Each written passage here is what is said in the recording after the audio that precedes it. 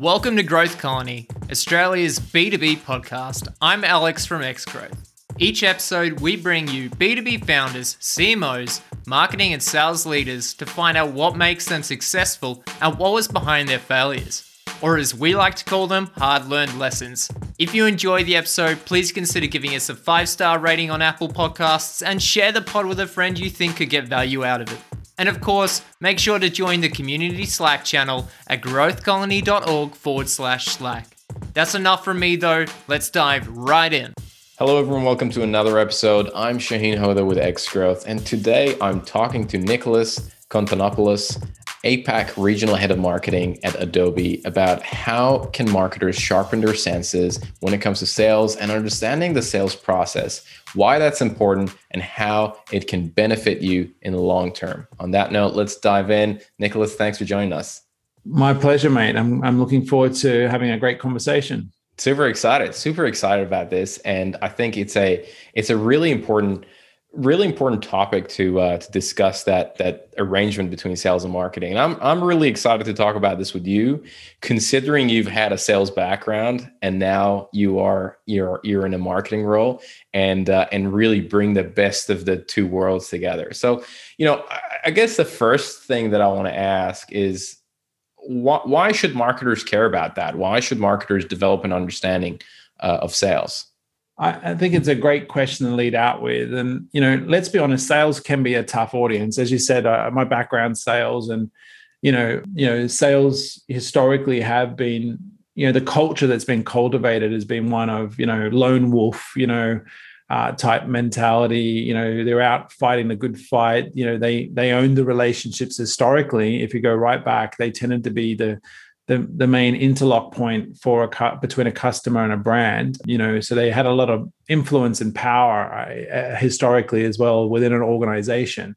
Obviously, that's evolved over years, and more so in the last 10 to 5. It's got that dynamics changed significantly, and that was sort of what drew me into the world of marketing as well. I saw that shift in terms of the roles between the two sort of key functions within an organization, if I'm honest. But sales and marketing to me, I think, are critical functions. I mean, all functions play an important role, but certainly in terms of when it comes to the perception of how a brand is perceived in the market and ultimately how customers think about it is often as a direct consequence of your sales and marketing efforts. So I think it's important for marketers to really understand sales. I think that's, if there's one thing I do feel that has been a problem for a lot of B2B organizations, has been the fact that marketing and sales have sort of seen themselves as not necessarily joined at the hip. They've operated independently of one another. And I really do think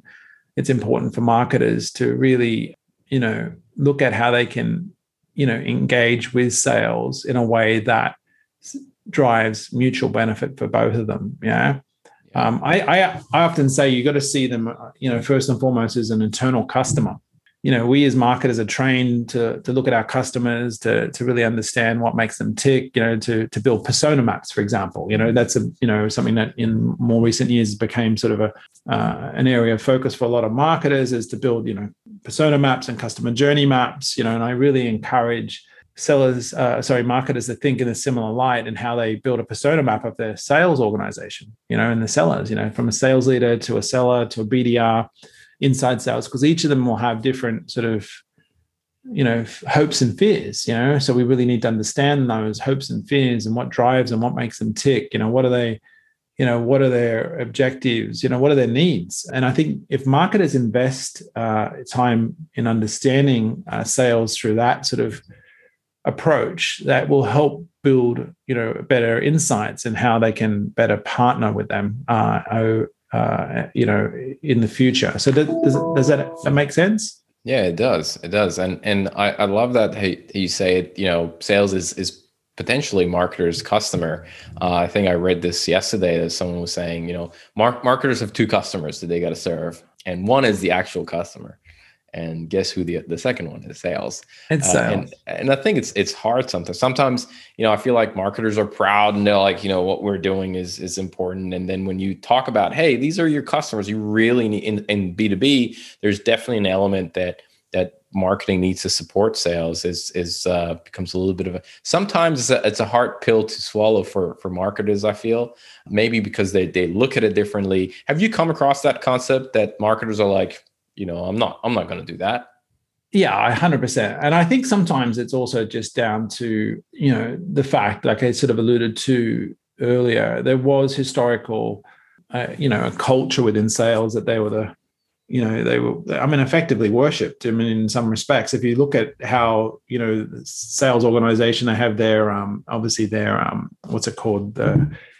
Once a year, the Winners Club, they get to go off and celebrate. They're basically, held up to the whole company and look at these amazing individuals and what they've achieved and truly have achieved some really great works, because being a seller is hard. As you said, I've carried a sales bag. It's one of the loneliest places you can be inside of a company. Yeah, I mean, you've got a lot of pressure, and depending on the company you work for, you live or die by the quarter and the result you're delivering. So that's why I appreciate the role of sales, obviously having been out there. And I think this is where it can be a bit of a challenge if you haven't been exposed to what's involved in actually being a seller, how dependent you are on the rest of the organization also to deliver on the brand promises you're making. Yeah. So each and every day, a seller's out there making promises. We've got an amazing product. It's going to transform you. They're very dependent on the rest of the organization to actually deliver against that. And marketing plays a big role there. However, that said, the way I look at it, as a marketer, you have to be invested in understanding your sales organization, because at the end of the day, what's our job? Our job is to bring a customer and seller together, to have a conversation that leads to hopefully that customer seeing that our company can actually provide a solution to their needs that is going to help them transform their organization. It's going to help elevate their own profile in that organization. So it's really important that marketers understand that at the end of the day, that's what we're trying to do. All of our efforts all come to that moment when we can bring a customer and prospect customer together with a seller for that, hopefully what will be a meaningful conversation. And that's why the alignment between sales and marketing is so important, because the story that's maybe led to that conversation happening 9 times out of 10 now starts with marketing. And this is the big shift. This is the big change that's happened in that sort of 10-year period I referenced earlier. Historically, when I started in sales, I tended to bring the relationship into the business. I tended to be the one that was that key catalyst for that deal to ultimately become what it did become. I still had support, don't get me wrong, but I was bringing those names into the database as such. However, now we know that's not the case. Most journeys start with a Google search, keyword search. Most customers will start with a question, who's the best marketing automation provider out there, et cetera. And that's the big change. I remember having a conversation with one of my sales leaders, and we, most of my career is spent in the technology side has been about selling solutions that solve problems for marketers and sellers. Yeah. So I remember having this conversation with one of my sales leaders saying, look, we talk about journey starting online, yada, yada. Have we ever thought about what that means for us internally as a sales and marketing leader? I mean, if we're telling our customers that 60% of the journey begins, where interactions begin before they've even spoken to a seller, what does that mean for us? And I remember that being sort of a key moment for me in my career, and how I started making some changes around how we aligned with sales and sort of build a demand to revenue model around that. And I think that's really important. Yeah. So really understanding sales is quite critical. And how can you do that? Again, you don't have to do 20 years in sales like I did. That's definitely my next question. That's definitely it. Let's say I'm a marketer, right? And I join an organization. Yeah. So where do I start? It feels a little bit intimidating. I'm new. I'm junior. There are these, and in a lot of organizations, sales team are still put on a pedestal, and they're not very approachable. What do I do? What is the first step that me as a marketer, junior marketer, starting in an organization, or might not be even a junior, I'm a manager starting in an organization, wanting to understand sales a little bit more? What should I do? Where do I start?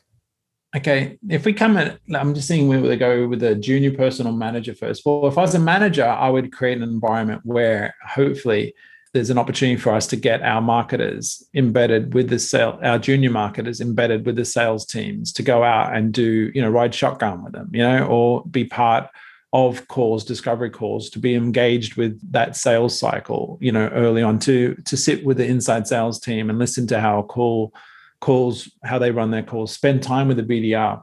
So creating an environment where my marketing team can get exposed to that would definitely be one of the first areas I'd start, and something I try to do with my own organization. It got a little bit difficult now, obviously, with the environment we're operating in, with people having to work remotely, but there's still no reason why someone can't dial in and listen in on a call, and it's a great way for marketers to also hear directly from the customer. What are those messages that the seller's using that are connecting, that I can then maybe bring back into the business. So there is a mutual benefit for sales to see that as well. And that's how you can architect that with the sales organization leadership team, by saying, we'd love to embed our marketing team in a rotational way where they're being, a fly on the wall, so we can take those insights back into the business to help improve the content we're delivering you, that can then ultimately then drive more effective conversations. So you can package it up that way.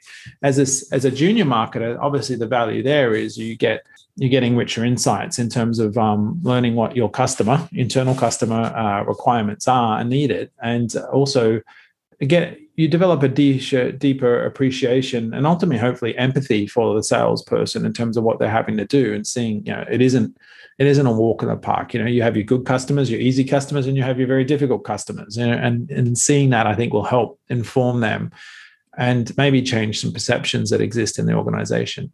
But you have to have an open mindset. I think it's a mindset thing as well. So you need to make sure that you're doing that. To architect that requires obviously having, a sales leadership team that's open and responsive, or, willing to do that. And again, I think that's where the manager can lead that effort in helping build that sort of consensus with the sales team, that this is something that could be beneficial for them. But yeah, you need to go in with an open mindset. You need to put aside any sort of preconceived ideas you might have of what the seller's job is like. And again, I think that could actually help accelerate that. Because I think sometimes marketers might think the salespeople, all they do is go out and have lunches and play golf, which is, I think an unfair assessment of what's involved in their day-to-day job. Yeah, that's a very good point. One of the things that I found working with either our clients but interacting with marketers in sales, I've also found that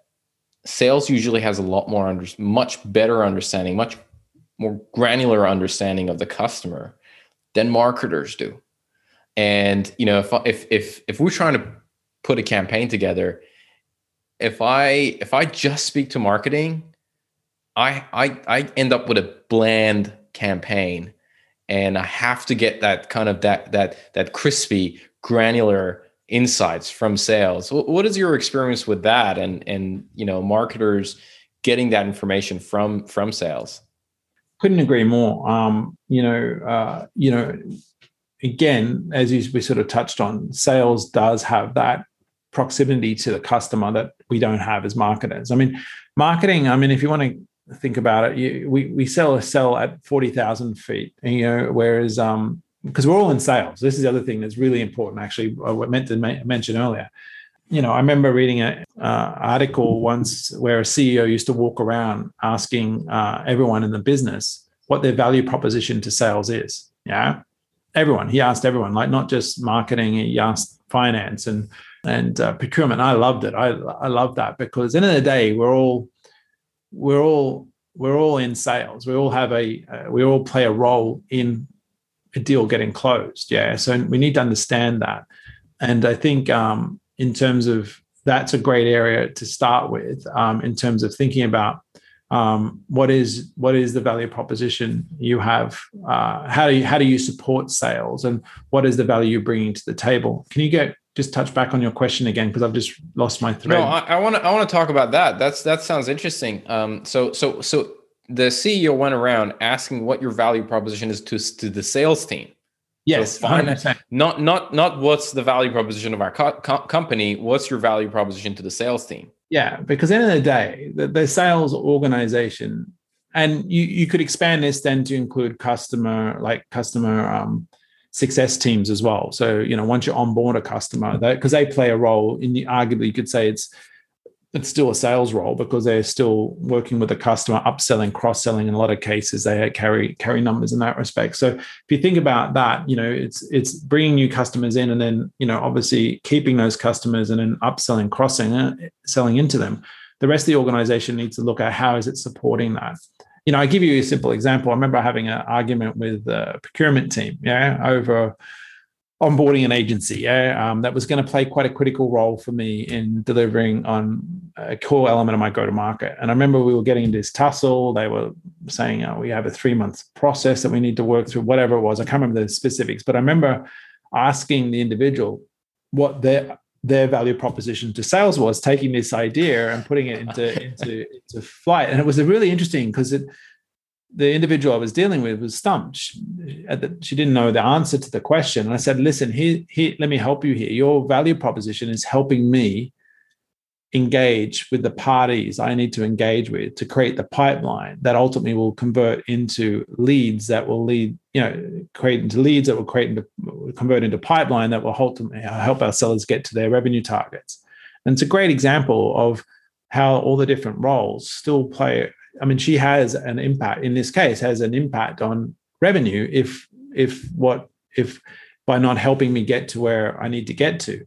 So I think when you approach things like that and think of it through that lens, it actually helps you build a unified approach around how you organize yourselves and ultimately serving the the customers as well as the sellers' needs. Yeah. So right. Yeah, it was a really great. Nicholas, was that the last time that you used that phrase?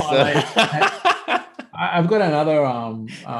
What's it called? Every single time somebody says no to sales, you just turn around and be like, sorry, what is your value prop to sales? Can you just remind me of that again? Well, I coined and then define it for them. This is it. Well, the other thing I have, as a bit of a joke, is the SPU. Are you part of the SPU?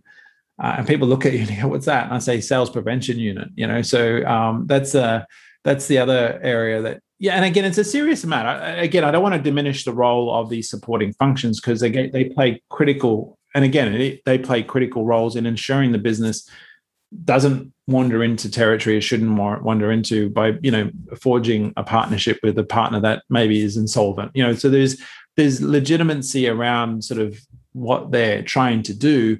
But what happens as companies get bigger, they can become you can get rigidity, they become rigid, in terms of, and there's a sort of status quo type mentality that starts creeping into the business. And that's a massive red flag for any company. And once you start hearing, oh, this is the way we've always done things, that should be an immediate flag for anyone to start thinking, well, maybe it isn't, it's time to rethink that. So yeah, that gets back to, because if you look at a lot of the frustrations that sales organizations often have, it is that sort of lack of support that they will often say that they're getting in terms of helping them get across the line.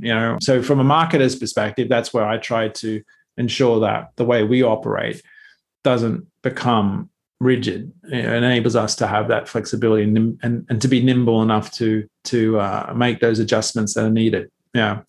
Got it. The other question that I was asking was about, from my own experience, I find that, in a lot of situations, when I'm designing a campaign, a lot of the wood for the fire of the campaign comes from sales, the insights that we want to create. And that's right. I remember you asking that. So what is your experience with that? Yeah, again, it's a great question, and I do definitely want to answer that. So I'm glad you brought us back to that one. 100% bring them in. You should bring sales into the process of creating content. Yeah. If you're going to create content campaigns, having them involved in the process serves so many purposes. Yeah. First of all, it helps ensure that you are focusing on the right potential problems. Yeah. And ultimately proposing the right solutions to those problems. Yeah. As we've already touched on, they have that proximity to the customer. Yeah. And they're having those conversations. So obviously talking to customers and sellers is quite a critical component in building out any sort of campaign. It's something that we're trying to bring into our mix, is not just the sales, but also having customer, content councils. Yeah, where you actually have a customer, sellers, and even the channel, partners involved in that process. What are the product? Because that's the other one. Channel partners are also an important part of the mix. They're also having a lot of regular contact with customers. And we work very closely with our partners as well in terms of creating content. So bringing those individuals in gives you that richness of insight. Also, the other cool thing is it helps you achieve your goal, because if you're creating content they're bought into, you're then creating you're creating a red thread that then can run through the whole campaign from creating the brand awareness, side of things, right through to hopefully seeing that convert into revenue, because the seller is using the same language. There's the messaging that you all have aligned around on. And more importantly, the customers had a consistent experience across that. That to me is really, that's where a lot of marketing falls away when you don't have that interlock with the sales organization. You can go create a beautiful campaign that gets engagement, but if the seller is using a completely different storyline, once the lead gets passed over to them, the customer gets a disjointed experience and says, "Oh, okay, that wasn't what I was originally, buying into," or your campaign falls over at the start because it's not getting engagement, because the story you're telling or the problem you think you're trying to solve for isn't a problem for the customer in actual fact, and you miss that because you haven't spoken to your sales or channel or the customer themselves. So yeah, I think bringing them into the mix is quite a crucial component, and more so in that they, if you get them in, that then they're invested in it, and then you're both building a campaign or content that you've got skin in the game. Yeah. Mm-hmm. So if no one can complain, it's like, hey, well, we built this with you. And I find that you don't get a lot of complaints back from the sellers then, because they know that if it didn't work, we're both invested in making that bit of content come to life. And for whatever reason, if it didn't work, we can go back to the drawing board and look at, okay, how do we learn from that? And I feel like sales puts an extra effort in those situations to, whether they're using that content in their outreach sequence, or whether, the way they're talking to customers and they bring this content, they push it a lot harder versus here's a content piece for you sales team 100%, and enjoy. 100%. And I'm truly lucky that we've got some really great sales leaders as well as sellers in the mix and solution. I think when we talk about sales, you got obviously the seller, him or herself, that's out, owning the responsibility of bringing customers in or creating those conversations in conjunction with us. But then you got the solution sales organization. They're really like in technology in particular, you have a big, solution sales organizations play quite a critical role, and they have a lot of knowledge. Those individuals tend to have a lot of, industry and process knowledge around how a company operates and how they, how our solutions help solve for that. So we tend to work quite closely also with the solution sales teams as well. Got it. That makes sense. Now, one of the things that I wanted to, and this is a conversation we previously had, and I'd like to maybe dig a little bit deeper into this. You have a concept at Adobe called Brand to Revenue Framework. Mm-hmm. And I'd love to hear a little bit more about that. And I'm pretty sure a lot of people will be interested as well of what's the ethos behind that? Why did it get created and what's it for? All right. So if you think about any business, all businesses are all unified around the need to create profit. Yeah. And you need to be building and growing. Yeah. They need to grow and be profitable in that growth. Yeah. So revenue is quite a key anchor point that I think is critical for all marketers to be focused on when it comes to sales. Yeah, because at the end of the day, they're measured and they live and die by their revenue number that they own. And ultimately, I believe marketers should use the revenue and pipeline numbers as their two core KPIs. Now, not just to pay lip service to it. I mean, a lot of marketers will say, yeah, I'm revenue focused, etc. But I mean, really anchored against that, in terms of, if specifically on the pipeline number as the first category and secondary, the revenue. And why I put it in that order is because we create pipeline, then obviously the seller takes ownership of that, and then it's up to them to then bring it home. Now we still support them through that process, but there is they take the lead once it goes from pipe. Once it becomes pipe, they take the lead and then converting it, and we support it. So I see the priority for me and my team is building the pipe, and then ultimately, but I still want to see that pipe convert, so we stay invested all the way through. So the revenue element's quite important to that, brand to revenue model. So we use that. We go from revenue, and we reverse engineer back from there. Okay, in order to get to that revenue number, what do we need to do? So you use a reverse waterfall model. You start building out your pipeline point of view in terms of what you need to get in terms of pipeline in order to get to that revenue number, and then you need to start thinking about, okay, how do I build the pipeline that's needed to help us get to revenue?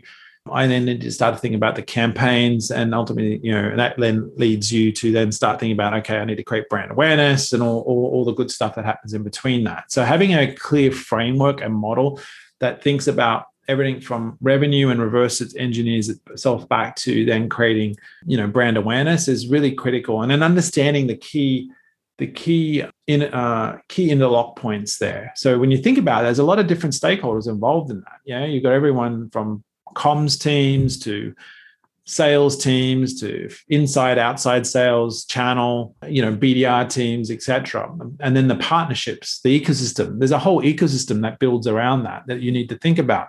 In-source, outsource, so you've got, third-party agencies you're working with that are supporting that. So really developing a clear understanding of that ecosystem and all of the key interlock points that occur from brand to revenue is really important. So we've got a model that enables us to look at, that entire flow and look at the ecosystem that supports that. Now, we haven't perfected this by any stretch of the imagination, and it is a journey, not a destination type of approach. It's constantly evolving.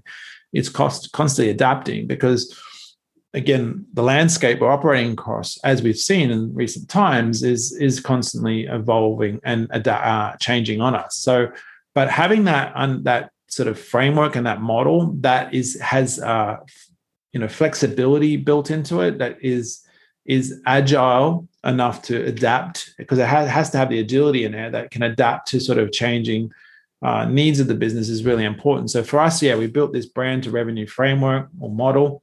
It's an engine as such, I would say. Think of it as an engine. You've got core components in the engine. We've got the front end, so like I said, once we've built out an understanding of what our revenue targets are, our pipeline targets are, etc., we then start, okay, what are the messages, what are the audience segments we want to go after, what are the campaigns that we then need to think about building, and programs, campaigns, and tactics, and how they map against this engine is really important. And then we work basically looking at how our campaigns perform on a weekly, monthly, quarterly basis, and use the insights coming out from the data to inform those decisions of where we need to make any adjustments. But the key there, just to close out that rather long answer to your question, is for that to work, there needs to be robust discourse taking place across all of the stakeholders involved in that. Because there's no one individual owns it. I guess you could say the MD owns the responsibility, and he or she's responsibility is to make sure everyone plays nicely with one another in terms of that happening. But if everyone's invested in that type of framework and understands their role, I find it really beneficial. It is a journey. It's not something you can just do in one quarter. I mean, I've been building the one I'm on now for a couple of years. So, Got it. No, I appreciate that. And I think it's very fascinating to hear, how you approach it and how you put these frameworks in place. So I appreciate that. Okay. I have a couple of rapid questions that I want to ask you, right, before we wrap up. So the first question I want to ask you is, what is one resource? It could be a book, blog, podcast, talk, whatever it is that fundamentally has changed the way you work and live or live. Well, aside from your podcast, of course, I would say I'm going to go Joe Rogan, actually, podcast. I've been a big fan of his for many years. I've listened to him for it's at least 4 years now, 4 or 5 years. And I love the range of diverse thinkers he gets, so he has, economists, politicians, entertainers, comedians, business leaders, Elon Musk was on there not long back, Elon Musk smoking weed. Yeah, that's right. And it really is, I find it really interesting. And the diversity of thinking that comes across that podcast is amazing. And it, I often gets my brain juices fired up. So, he'd be the one that I'd say I find really interesting. Individual that challenges a lot of big topics that are being wrestled with out there. No. All right, sounds good. Question number 2: if you could give only one advice to B2B marketers, what would it be? One advice: be bold. Be bold. Step out be willing to step out on a tightrope without a safety net. I think if you want to make, put a dent in the universe, as Steve Jobs said, you've got to be willing to be bold and take a step out on a tightrope without that safety net. I think that's one of the biggest fear factors I think a lot of people face, is being able to put themselves out there.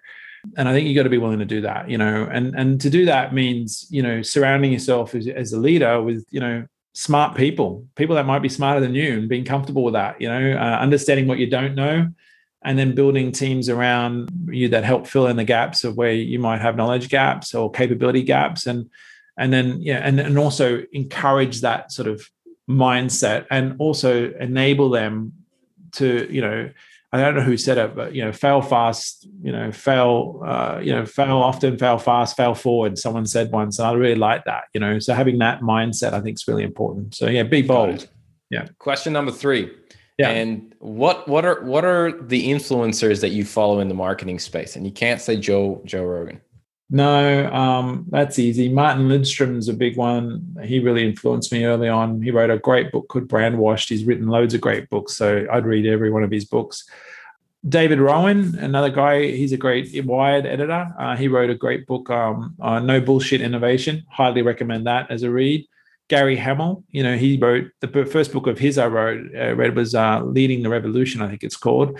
And he's a management thinker, so fantastic thinker. Brené Brown, she's great as well. Dare to Lead, I think, is her book. Last one, Nancy Duarte. She's also fantastic. I really into presentations. I love presenting, and she's got a great set of books on how to create, impactful stories and presentations. So there's a few. That's awesome. That's plenty. I love it. I've got to put those in the show notes. So, all right. Last question. Question number 4 is, what is something that excites you today about B2B? Just the speed of change. The speed of change again, Gary Hamel, I think, said this, change is changing in itself. And that excites me. I think in terms of the pace of change, each day you wake up, I think we were saying this earlier before we started, there's never a dull day. Yeah, there's always something happening. And I think the B2B world in particular is changing. We're seeing the consumerization of technology. We're seeing the consumer, sort of the expectations that we have as consumers porting their way over into the B2B world. As a B2B buyer now, I want that Apple experience. I want that, the same experience that I get in Burberry, or wherever it is I go to, that provides a sort of a high touch sort of, experiential type experience. I want that in the B2B space now. So this is the challenge for us as B2B marketers. How do we step up to that challenge? Yeah. And that's quite exciting, I think. It is. It very much is. I love that. Nicholas, this has been an amazing conversation. I really enjoyed it. I mean, I think there's a lot of interesting points that you raised and we covered. So thanks so much for joining us. My pleasure, matey. And look forward to hopefully getting to catch up with you in person at some point when I'm down in Australia next. Absolutely. No doubt about it. Looking forward to it. Thanks a lot, Nicholas. Cheers, matey. No worries. Thanks so much for joining us on this episode.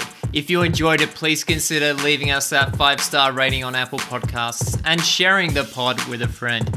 If you'd like to continue the conversation, please make sure to join the community Slack channel at growthcolony.org/Slack. growthcolony.org/Slack.